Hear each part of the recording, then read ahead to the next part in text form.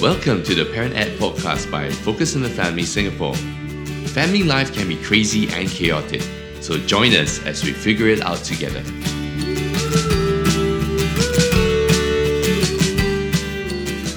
Hello and welcome to the Parent Ed podcast. My name is Joanna Koho and I'm your host for this episode. In each episode of the Parent Ed podcast, we'll be tackling questions that parents are asking about family life, parenting, marriage, work life, and of course much more. And we'll be speaking with everyday parents and practitioners as they share with us their experience, their practical ideas, what's worked for them, what's concerning them. So we hope that you'll keep tuning in to learn with us and to grow personally in your journey as a parent. Well, today I have with me actually a very good friend that I've not met for a long time. We just had a good time catching up, Yvonne Kong Ho. Hi Jo, how are you? Thanks for making time to be with us. Thank you for inviting me. Yvonne has been working in a university and she just actually moved to university and she specializes now in workforce development. That's because I think as long as I've known her, Yvonne has had a passion to develop people of all ages, not just students. Now I understand you're doing a PhD. Helping older workers and strengthening their career resilience. There you go. Yeah, so it says that you have a passion to take on a cradle-to-grave approach. Of course, Yvonne is here today as a parent. She's a working mom. And, she's going to share with us, actually, recently, you wrote an article, right, in the newspaper about parenting, about your journey, your personal journey. It was a letter to your child. Yeah, to my children. Yeah. What prompted you to do that? So honestly, that was actually the first week of school. And my son just started P5. I didn't realize it, but mathematics got so difficult that I was really racking my brains over one of his math problems. And the two of us just sat down and we couldn't solve a problem and it got us very frustrated. And then suddenly he cried. He cried for 2 hours. He sobbed because he couldn't do it. And I said, why don't we go for tuition? Okay. And he was very averse to the idea. He just sobbed and sobbed and sobbed, and I felt like a failure. I'll be honest. I felt like I could handle very old kids in the university. I couldn't handle an 11-year-old or even 10-and-a-half-year-old boy. But you don't teach math in the university. It's true, but I was like, this is just a 10-and-a-half-year-old boy. I couldn't handle him. I really felt he like did feel better that even mom couldn't do it. No, he just like, I couldn't do it. Everything was bad, he just went on. And I didn't want to bring up my boy to be such a despondent boy, right? I was at my wit's end, and I started to think, why is the system like this? Why must math problems be so difficult? It's almost like a language issue. It's a linguistic game, to look at math problems like this person has more, this person has less, this percentage, that 3/4, and then the unit comes in. I was so upset. Over the weekend, and he asked me, what's the purpose of homework? A very bright child indeed. And I looked at him and I said, what's the purpose of homework? And I wanted to give him a very cerebral answer, but it's not going to win him to me. So I asked a few friends of mine. I asked parents, I asked my friends, I asked my sister, I asked my brother-in-law, all very bright people, what's the purpose of homework? So some told me the narrative is that you must do homework so they can do well in school, then you can get a good job, and then you can get money to buy what you want, stay in a place that you like. And I looked at them and I'm like, that's not the narrative I want to give my son. So what is the purpose of homework? And I felt very burdened. And then I read something in the papers. It's about how to answer questions using certain keywords so that you can get the tick from the teacher. And I was like, how to score in exams. I was like, no. I know it's important. I know grades are important, but I don't want my kids to learn for the sake of getting an A1 or an A star. That's not the kids. That's not the system that I want. So over lunch, I was just writing something to them.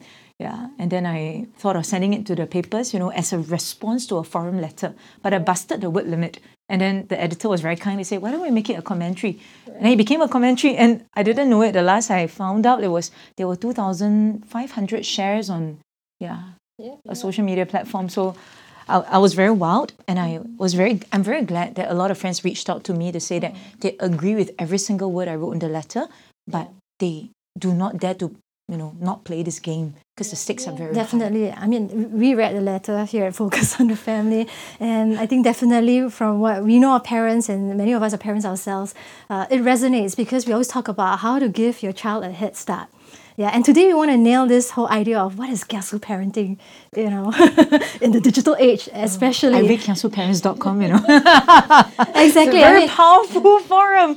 It's Singaporean parenting, right? Yeah. I guess that little incident forced you, Yvonne, to kind of stop for a moment and to really ask, what kind of head start do you want to give your child, isn't it?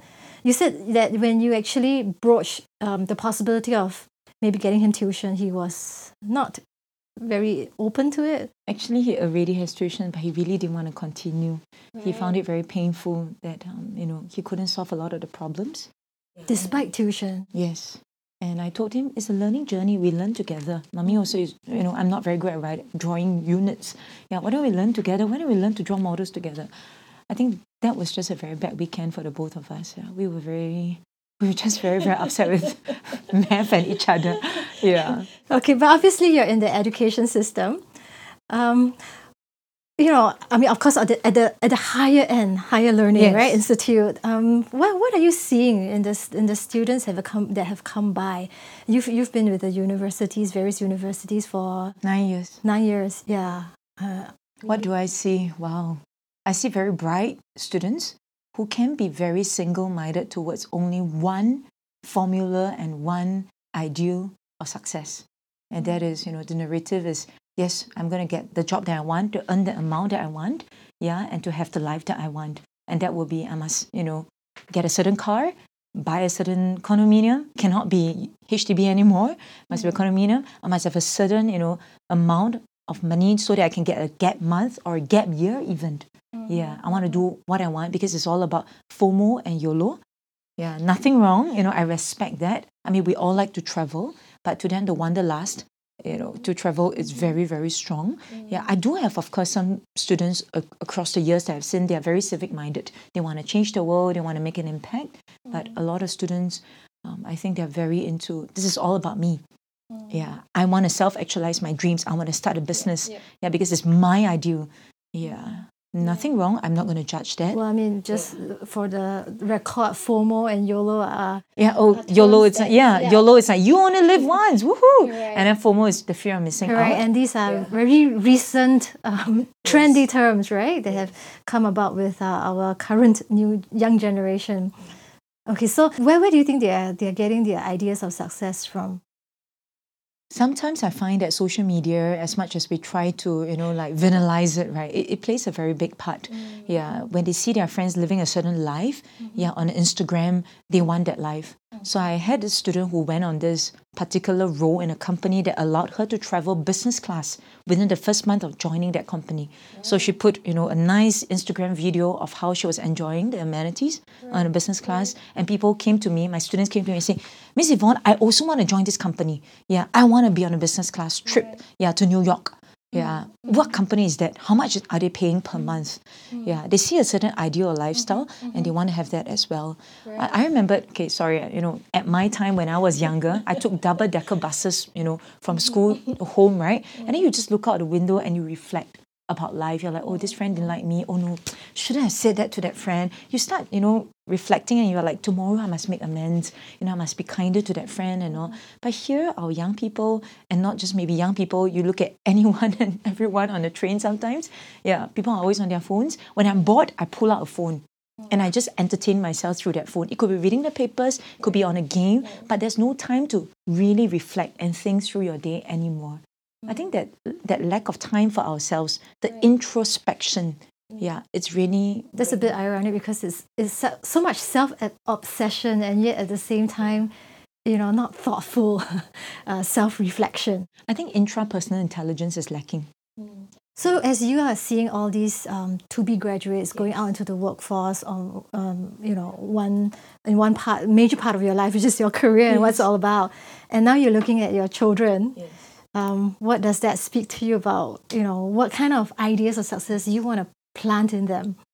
I remember that, I went through this course that taught me that when my children were young, it's about first-time obedience. If they touch the electric plug and I say no touching, they must obey and say no touching. And that book, I remember, taught me that when the kids are 12 and below, it's really also about obeying daddy and mommy. There can be a bit of negotiation, but you have to obey daddy and mommy. But I realized as as young as 7 or 8 years old, I've got to reason with my children. You have a younger child who is 9. So yeah, the son is 11, the daughter is 9. Yeah, as early as 7 or 8 years old, I realized that I cannot use brute force to make my son, the older one, obey me. At P1 or P2, I've got to sit down with him and give him the reasons as to why he should do certain things. It became acutely aware to me that I've got to be like a coach. It's really about holding them and say that, oh, you know, like I used in sports, and then I'm like, you know, my coach will say, okay, you need to do this because it's going to strengthen your stamina and you're going to run better. Yeah, you can endure more. And he would sit down and reason with me. And I would bind to him because I respect him. Yeah, I respect his authority, not just because he's my coach, but I respected his sphere of influence over me. And as young as 7 or 8 years old, I've got to be that coach. Yeah, of course they still have to obey daddy and mommy when I say cannot cross the road because the cars are coming. That's survival. Yeah, but I also realized that if I don't earn my right to be in their lives, yeah, there's no way they will obey me. Then it will be a very cerebral way of saying, you're my mommy, I'll listen to you. But I do not get into their hearts. So now I see my students and I see my own children. I'm acutely aware that, number one, the journey of being a student is very long. Yeah. So long as they're trying their best, they're doing their best, they will find that niche for themselves. That's one. Number two is I'm very, very aware every day that if I can make them do certain things, but if I break their spirits in the midst of that process, right, I lose that child. Yeah. So, I mean, I'll be honest that every morning sometimes it's quite a struggle. I have to pull them out of bed, and then my friends say, why don't you use an alarm clock? And I'm like, the alarm clock doesn't work. Yeah. They will either snap it down and it doesn't help that we live very near the school. So they wake up at 7 a.m. So it's so nice already, right? But it's so hard. And sometimes I don't forward to the mornings. I know I'm very privileged to have 2 kids to wake up, but still, yeah. And I know that if I buck orders at them, they will wake up. But they will start their days off very, very badly. Everything that I do now, if I discipline them and I use very harsh words that really belittle them, the thing will get done, the task will get done, but I will break their spirits. So basically you want to instill in your children that, the journey to success comes in also discovering themselves. Absolutely. Like you said, finding their niche. Yes. And yeah, it is a basically lifelong journey, which kind of, blends in with what we promote in Singapore, right? That lifelong learning. I'm curious, how did you eventually answer your son about the purpose of homework? So, okay, there were a few people who gave me ideas and all. I actually sat down with him and I drew him a mind map. Okay. Yeah, and in the middle of that mind map, I wrote, okay, there are different roles and responsibilities that we have. So I explained to him, and I didn't do it in a table format. It would be a little too confrontational for him, I felt. So I actually did it in the car when my husband was driving. And then I was like, Gabe, can I just talk to you about, what daddy and mommy do every day? We work, right? And I didn't want him to tell him that work is very painful. No, I want him to know that we are proud of our work. We work hard because it's our destiny and our calling. We're committed to giving our best. Right. But when we work, we get money. And the money is used to run the household. That's how they get water. That's how they get food. Yeah, that's how they get electricity and all. That's important. And what is his role in his life now? He's my son. He takes care of me. He takes care of the family. He's also a brother. Yeah, he's also a student.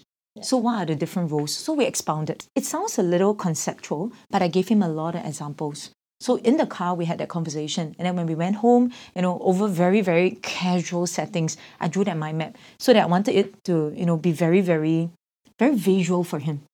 I told him that it's really a role that we all have. Yeah, I'm a worker, I'm a mom, I'm a wife. You're a student now, and your role is to be the best in your learning. Do your best to learn. So homework is a form of learning. Of course, every day it's a lot of reminders, I'll be honest, yeah, especially when work gets a bit tough. Yeah, he needs a lot of encouragement, yeah, as in a lot of children. And like now, we find different ways. I recently ordered this whiteboard at home. So we put it at the wall. I realized that he's very kinesthetic. So instead of using pen and paper, we make it into a game. Yeah, so it's like using a marker and then, like we do the dotted lines and then we really play. Yeah, because I think he actually learns better in that way. So it's really learning about whether your child is audio, visual, or kinesthetic as well, instead of using the very traditional way of, just sit down and memorize, sit down and do it. Would you say that this conversation that sort of cropped up with, or this incident that cropped up with your son has maybe changed the way you've perceived parenting or even your goal for him? I have to say that it was a very painful realization for me because Would you actually, in the first place, consider yourself a kiasu parent, like a typical Singaporean kiasu parent, as they like to call it? If I were to answer this question from the perspective of an educator, I would say that I'm not kiasu because I know what works in the system, right? The journey is very long, yeah.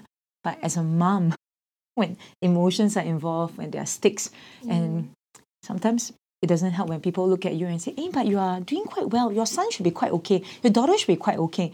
And I have to, I have to very consciously tell them that my son is my son, my daughter is my daughter, and I'm who I am. Yeah, I actually had someone who told me that you're doing a PhD. So why does your child still need tuition?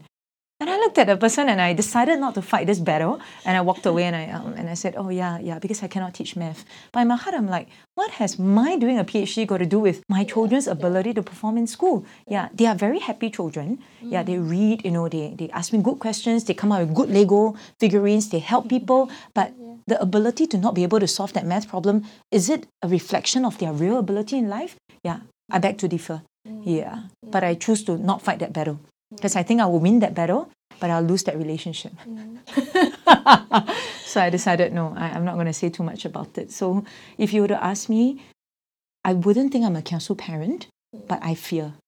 I do have concerns. And that is natural because I think any good parent Thank you. would want the best for their child, and even in this endeavor to find out how they're wired, how they learn. I mean, like you talk about how your son is more kinesthetic in his learning, how to cater to his learning abilities, how to help him to find eventually his purpose or his calling or whatever, his niche in life. I think any good parent in that endeavor to walk that journey would be always fearful of like, hey, am I getting the hints right? Am I observing my child correctly? Am I reading him or her correctly? Thank you for assuring me that I'm normal. Because the journey to being a very enlightened parent can be very lonely. Not many people will, subscribe to your philosophy. Yeah. But I really want to make sure that, I don't want to be a successful parent, but I lose my children. Successful in like the kids are going to the top schools and they're doing very, very well, but they have no values. They have no heart towards people, towards the family. I think then I failed my parenting. Yeah, really. I wouldn't want that. I really wouldn't want that to happen. Maybe Yvonne can share a little bit. You talked about just the pressure that comes from larger society or other parents, who might look upon you and think like, okay, what a terrible parent. Or how can you be shortchanging your child when you are capable of a PhD and you don't think that your child can, solve math problems at P5 on his own, right? What are some things that you would do to, counter that kind of pressure and you mean an internal way to counter that, or external way to manage the person who said that to me? Okay, I will assume it's internally, right? Yeah, I think a lot of times I look at my own students and the students who have now become my friends, throughout my 9 years of being in the tertiary sector.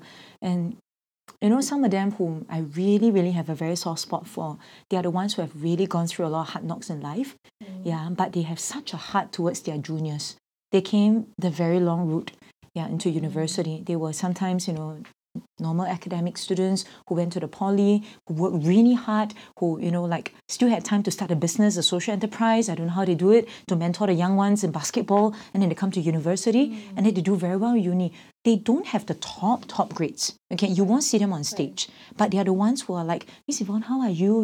Here's something for you. Oh, I also bought something for someone. And you know that they buy something for you. It's not because they want to get into your good books. They sincerely feel that you're working very hard. Or they're like, oh, I've gone to that company for an internship before. Let me talk to this junior. I'll give her some tips so that she can survive in the system. Yeah. Or like, oh, that one, that module is really tough. I have my notes. Let me pass it to her. Let me pass it to him. They have no qualms about sharing. They are not competitive kids to the point that they want someone to die or they want to step on someone, so they can do well. I have they are so lovely, students, and there's a group of them. But a lot of times you can see those are the ones who really didn't have it easy in life.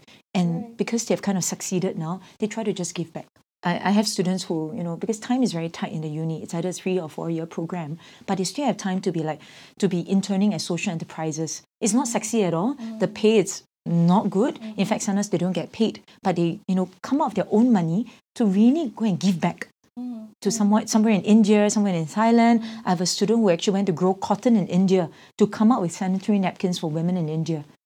I have students who just give up everything so that they can, for 6 months, so that they can start something for the, what do you call that?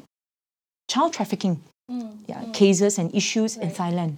Yeah, and their friends will be like, why not working in a bank? The bank will pay you 1,300 for your internship allowance, right? Yeah.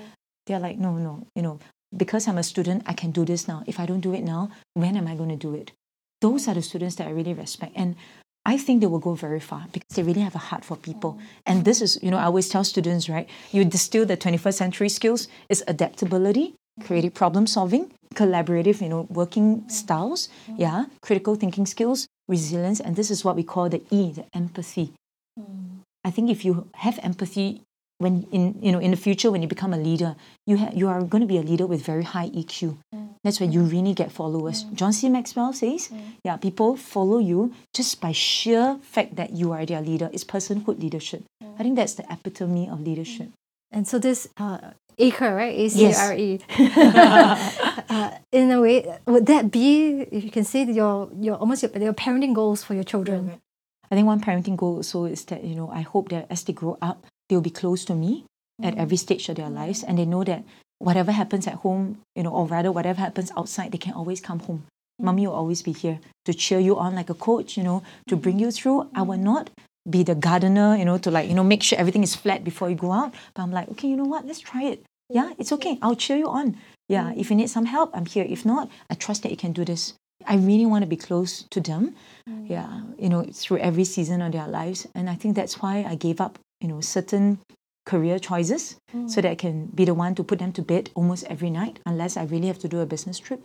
I remembered, I think just 2 years ago, I gave up on a career that I was really wanting to, but I would have to fly very frequently.